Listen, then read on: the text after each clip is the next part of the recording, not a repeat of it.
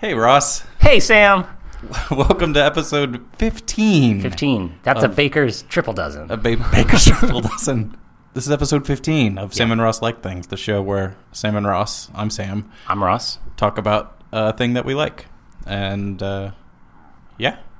Here we are. Here we are. Do we have follow-up this week, Sam? I have some follow-up. I do have a little bit of follow-up myself. So I have completed the novel, The Hunt for Red October. What'd you think? 4 stars on Well, Goodreads. Out of a scale of 5 stars. Out of a scale of 5 stars. That's so, high rating. I enjoyed it. I have this problem where if I finish a book, I will typically give it 5 stars. Yeah. Mm-hmm. But I have now started hedging, and Yeah. I'm giving books 4 stars. You know what I like to do? Because I have the same thing with movies, where I'm like, if I like a thing more than just the middle of the road, I'll be like, oh, this was 5 stars. Right. I will go back and look at older stuff I read and be like, is this as good as that thing? And it helps me calibrate a little. So this was a suggestion that I read the book after we talked about The Hunt for Red October on episode 13, the film, and I enjoyed it quite a bit. It had more of the intrigue. It had more of the sort of the espionage plot, and the movie justifiably condensed a lot of the plot and a lot of the scenes into kind of like one scene or composite scenes, which worked in the movie. But after reading the book, like, the plot made more sense. Right. And so it was a good, someone who loves the movie, the novel was worth it, and neither detracted from each other. Oh, cool. That's nice. So you didn't feel like I kind of felt like when I read Princess Bride for the first time, I was like, oh. I felt like I was getting more out of the movie, and I think it did diminish the movie for me a little bit. So this didn't do, you feel like both are good pillars. Good pillars, and the story makes more sense in the book. Cool. The story is more fun in the movie. Oh, okay, cool. If that makes sense. So, Alec Baldwin, always more fun. Well, yeah. He's perfect. Except for not. The movie was a good movie version of the book, and the book was not ruined by there having been a movie about it. Cool. Yeah. So thanks for the suggestion, friend of the internet, Casey Liss. There you go. So I poked at the ground with a stick this week. Did you? I did. Hold on, slow down. Slow down. You move too fast. I should be clear. We got new mulch, but the mulch is made of pine needles. Huh. They call it pine straw, I think. And so it was very compelling. So I wasn't poking at the dirt. That counts. But I was moving around pine straw with a stick while I drank a beer and let my dogs out, which was awesome. Yeah. It felt great. Yeah. I wish I was doing it right now. Yeah. Instead of sitting here. So. Well, this is pretty nice. This is nice, but it is no poke in the ground with a stick. So I will continue this, I think. Great. Yeah. Great. So Ross, I started last week, so this week you start. Yes. And the thing you like this week is a book that I have not read, and I only know very little about. I'd like to know more. It's a book called House of Leaves. House of Leaves is the best. It's by Mark Z. Danielewski, is how I'm going to say it. I don't really know how to say it. It's got a lot of consonants and letters in there. But this book is incredible. It's the only book that sits on my bedside table. All the time? Yeah, it just sits there now. I got a real copy for my birthday this year, so it just sits there. And the book is, I guess the easiest way to explain it is I think it's a horror book. It's a horror story. But it's a form of writing that I looked it up on the Wikipedia, and they call it ergodic literature. And what that means, this is from Wikipedia, so whatever. Ergon is the Greek word for work, and hodos is the word meaning path, and it's a non-trivial effort is required to allow the reader to traverse the text. So what that means basically is you have this story, and I'll tell you a little bit about the plot in a second, but it's like a story within a story within a story thing, and there's a trillion footnotes, and the footnotes have footnotes, and sometimes the text is sideways on the page, and sometimes the text is just a big black square on the page, and sometimes it's all like strike through, and like, so you do a lot of, this is why it sits on my bedside table as a physical book. It's probably the only physical book that like you have to read it as a physical book, because even though like the concept is kind of similar to like the internet and like linking from thing to thing to thing, like you have to have it as a book because you're flipping back and forth, and just reading it on an iPad or whatever just wouldn't work. You have to rotate it around. I can just imagine like holding on your iPad as you rotate, and your iPad like counter rotates back for you. And it's a fascinating book, and the plot is complex a little bit. So there's this dude, his name's Johnny, and he's kind of a whatever guy, and his friend is like, hey, there's this guy in this apartment, and in your apartment building that he just died. We should go check it out. So they go check out this guy's apartment who died, and his name is, what is his name? I wrote it down. Zampano. And in Zampano's apartment, they find a manuscript. The manuscript is an academic study of this film called the Navidson Record. In Johnny's universe, the film does not exist, and the places and people mentioned in the film do not exist. But there's this manuscript he's found documenting and like studying this film. And then the film is about this photographer who moves to Virginia and finds a hidden labyrinth inside of his house, which is the horror part of the thing. So it's like an onion of 3 layers, right? There's Johnny, who finds Zampano's manuscript, which is about this film. And in Johnny's universe, those 2 center rings don't exist. He can't find any evidence of those things. But in those pieces, they exist very much and are terrifying and frightening. Okay. Yeah. Tell me how... obviously, this is one of your favorite books. Yeah. Tell me how this book came into your life. My good friend Susan recommended it to me. We read it. Friend of the show. Friend of the show. She's not really a friend of the show. If she listens to the show one time, she can be a friend of the show. Well, okay. Well, we'll let her... she will tell us if she hears this bit. Right. Which is, I'm confident she won't. So we read it for one of our... When we did an episode on yearly reading themes, and we read it... we read it in... for the Year of Leaves. For the Year of Leaves, yeah, that was like that book, and I think that was it. I think it was Year of Madness is what we did, and so like Zampano, is that how you say his name? Zampano, as he's writing the manuscript, he is going crazier and crazier and crazier, and as Johnny is reading the manuscript, he is also going crazier and crazier and crazier. So we read it for that, or I read it for the Year of Madness, and I just fell in love with it. It's like it's like a real hard book to convince people that it's going to be good, because I just spent 2 minutes explaining why I was crazy, but like it is fascinating to read. It's very 90s. I think it was written in the 90s. Dude's sister is Poe. Do you remember Poe? I remember Poe. Well, and apparently Poe's like first album, or the album that came out similar times. I think it was the second album. Yeah, and so they're like a crossover sort of situation where you can read House of Leaves and whatever her album is and listen to it, and there's like crossovers. Ooh. Have you done that? I haven't. I'm not a big Poe. I tried to listen to it, and I was like, that's not really my scene. Did you turn it sideways? That's a good suggestion. I didn't. Yeah. I didn't do that. Your friend suggested it. Yeah. And I know you are typically, as you alluded to before, an electronic media guy. You don't like paper. Yeah. So did you first read this on an iPad? I tried. I downloaded it, and like it sucks on an iPad. Like it just really sucks. You have to get a physical copy, and you just miss out. Even if you do fuss around with digital footnotes and like tapping and going back and forth, like you're still just missing out on.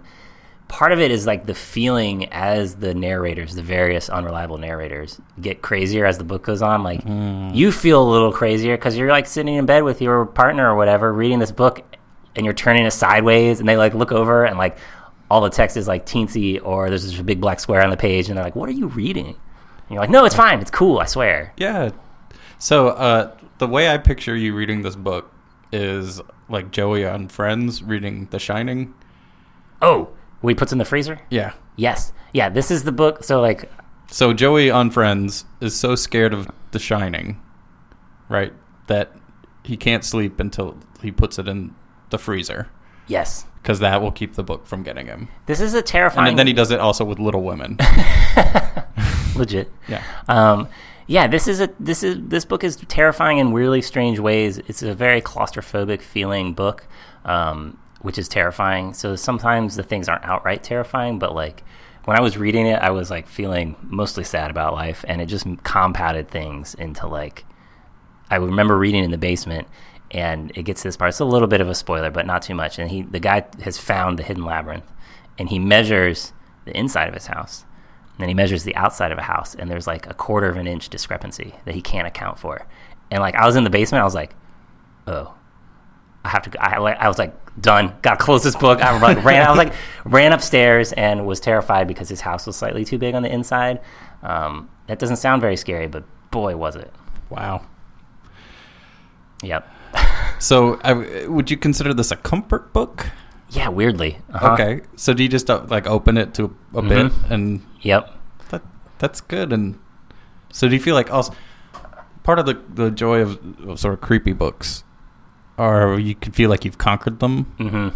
Do you feel that way, or is it more like this book is unconquerable, and I find a new bit, and I'm like, whoa? Yeah, I think it's more unconquerable. And like honestly, I haven't read it in probably like a month, and it just sits on my table, and like I look at it, and I'm like, not tonight. Not tonight. Is this a solitary book, or have you tried to share it with friends and family? I try to share it, man, but like you have to. It's real long, and it's crazy in all the ways I mentioned, and so it's I don't think anyone that I've suggested to read it has actually read it, but everyone that I come across who has read it is like, "Dang, that book is so good." It's almost like you need some sort of internet forum. Yeah. They mentioned it on the RVA subreddit, and I was like, "This book is great. I'm glad someone else has read it." Reddit. That was a Reddit pun. Was it Reddit? Mm-hmm. I think I'll put it on my list. Yeah, do it. I have a copy. You can borrow it if you're careful with it. It means a lot to me. No, I'll get one from the library. Oh, yeah. Well, the other people will have read that copy, though. That'll be good, because it'll have like other people's like fear inside of it. Is that what the black box captures? Yeah, it sucks it in. Sounds like, did you play on the iPad The Room? Yeah, it's room. I mean, it like the aesthetic. It sounds a lot like. Yep. There's this creepy, slightly off aesthetic, and you aren't meant to know everything. Yeah, I think it's like Lovecraftian a little bit in that way, where it's like normal stuff, but for some reason, like some things are terrifying, and it does a good job pointing that. It also takes place in Virginia, so that's cool. We live in Virginia. Yeah. All right. House of Leaves. Mark Z. Danielewski. Real crazy. Fiend. Period. Thanks, Ross. Yeah. All right, Sam. Yes. Your thing. We haven't done a food thing in a while. We haven't? That's why I'm so hungry. That's right. Your thing I like this week is unagi. Unagi. Oh, my goodness. Tell me about it. Unagi is... There's a lot of sounds over there. Yeah. It is, if you go to a sushi shop, a sushiry, and you order unagi, you will receive these little pieces of eel covered in delicious sauce. Mm-hmm. Whether that is in a roll or sushi or sashimi, or in a hand roll where it's basically like a ice cream cone filled with eel. Which sounds delicious. It is awesome. So this is one of my favorite foods. It is the flavor and the texture. Just, I put it in my mouth and I always have to take a minute. Oh, I like that. Yeah. I put it and I taste it. I'm like, oh yes. And it's one of the first foods that ever got me into like the texture of food mattering, because it's not just the taste of the food. Like the texture is perfect. So what this is it's, I don't even know all that. It's pieces of eel. Yeah. And covered in delicious sauce. Tell me more about the texture. It's tender, and it isn't slimy. Yeah, I think when you say eel, like eel connotes slimy right off the bat. I don't know what. So I will tell a little bit of my sushi origin story. Yeah. The first time I had sushi was at Virginia Tech at, what's the name of that restaurant? The one with the steak and the West End? No. It was like in Christiansburg, where it was like, oh, like a Japanese steakhouse. Japanese steakhouse. You know the one I'm talking about, right? Uh-huh. Well, they had a sushi bar, and I was there trying sushi. Actually, the first time I had it, a friend, more of an acquaintance, died when I was a freshman at Tech while we were there. And one of his favorite foods was sushi. So everyone who knew him went out for sushi, and I'd never had it before. And I tried it, and it was salmon, and because that's sort of the basic sushi, and it was good.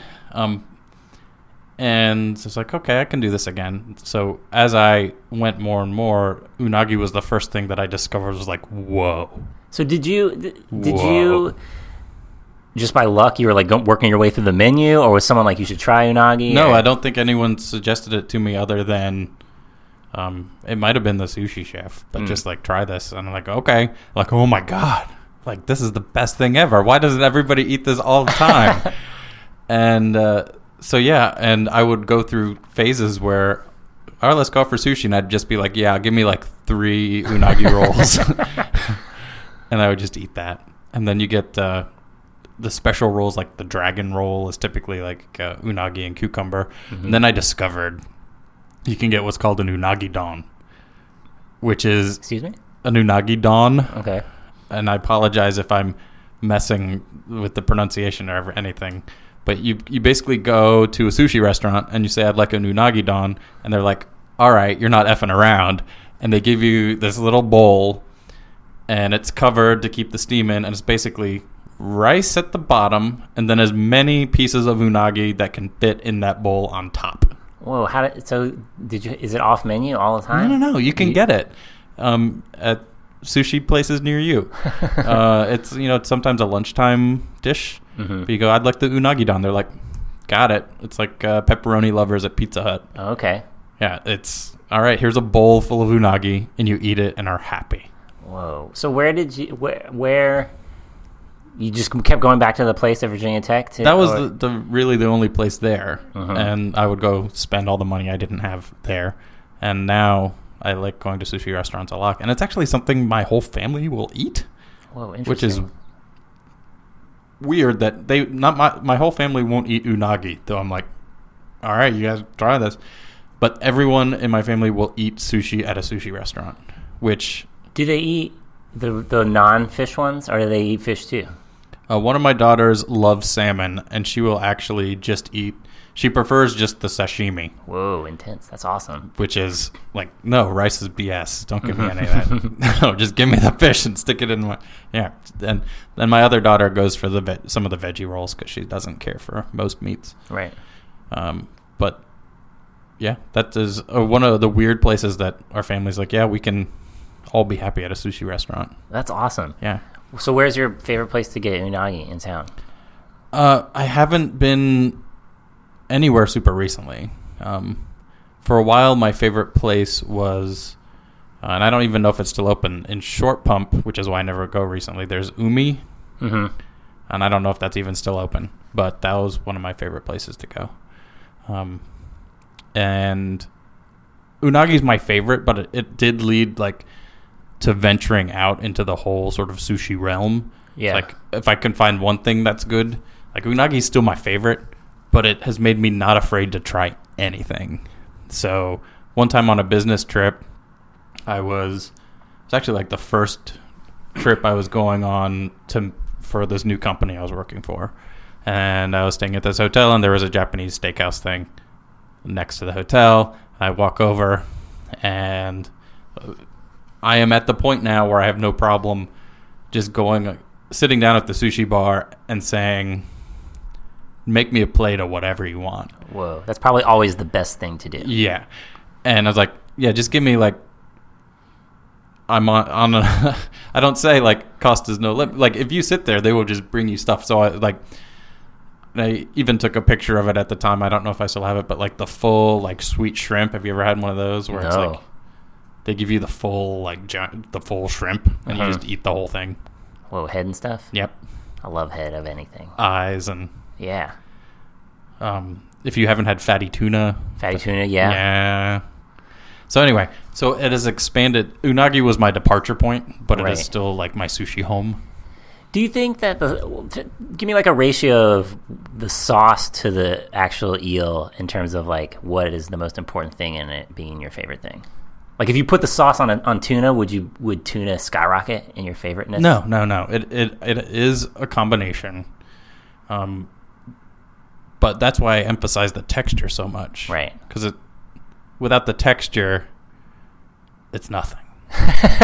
It kind of just melts in your mouth. Yeah. And the sauce, I don't know, helps that. I don't know. I'm not a foodologist. Right. It's just delicious. Yeah. And I want to eat it right now. We should go after the show. Ooh, that'll be our follow-up. Yeah. And yeah. Ooh. Well, what else? I love it. Yeah, it sounds like it. I think the first time I had unagi was when we went to sushi once, and you were like, you should really try the unagi. I think it has for some reason, I guess culturally, me as a regular American Joe, sushi's not weird anymore, but something about eel is more weird than sushi. I don't know why. And it's cooked. Yeah, which should be less weird, right? Right. So I don't know. I like it. It's delicious as well. Let's do it. Yeah. And we'll get you an unagi don. Yeah, that's what I wanted. That's the situation I want to get involved in. Yeah, we'll find if you listeners have your favorite place to buy an unagi don. Let us know in the. Are you saying dong? D-O-N. Okay, that makes it okay. That's significantly less awkward than I thought it was. But now, I'm on. You hear G's where there are no G's. I'm on the same page. So thanks for making me hungry, Ross. Yeah, no problem. I love unagi. Yeah. All right. New segment time, which is Reader Mail. Reader Mail. So we put out a challenge to have people send in mail to my P.O. Box. Ross, do you know literal mail? Yeah, literal mail. I'm holding a piece of paper in my hand. Ross, do you know my P.O. Box by heart yet? No, I don't know your P.O. Box 6. There's a 6 in there. No, there's not. Dang it. Well, there is in the zip code. Yeah, boom.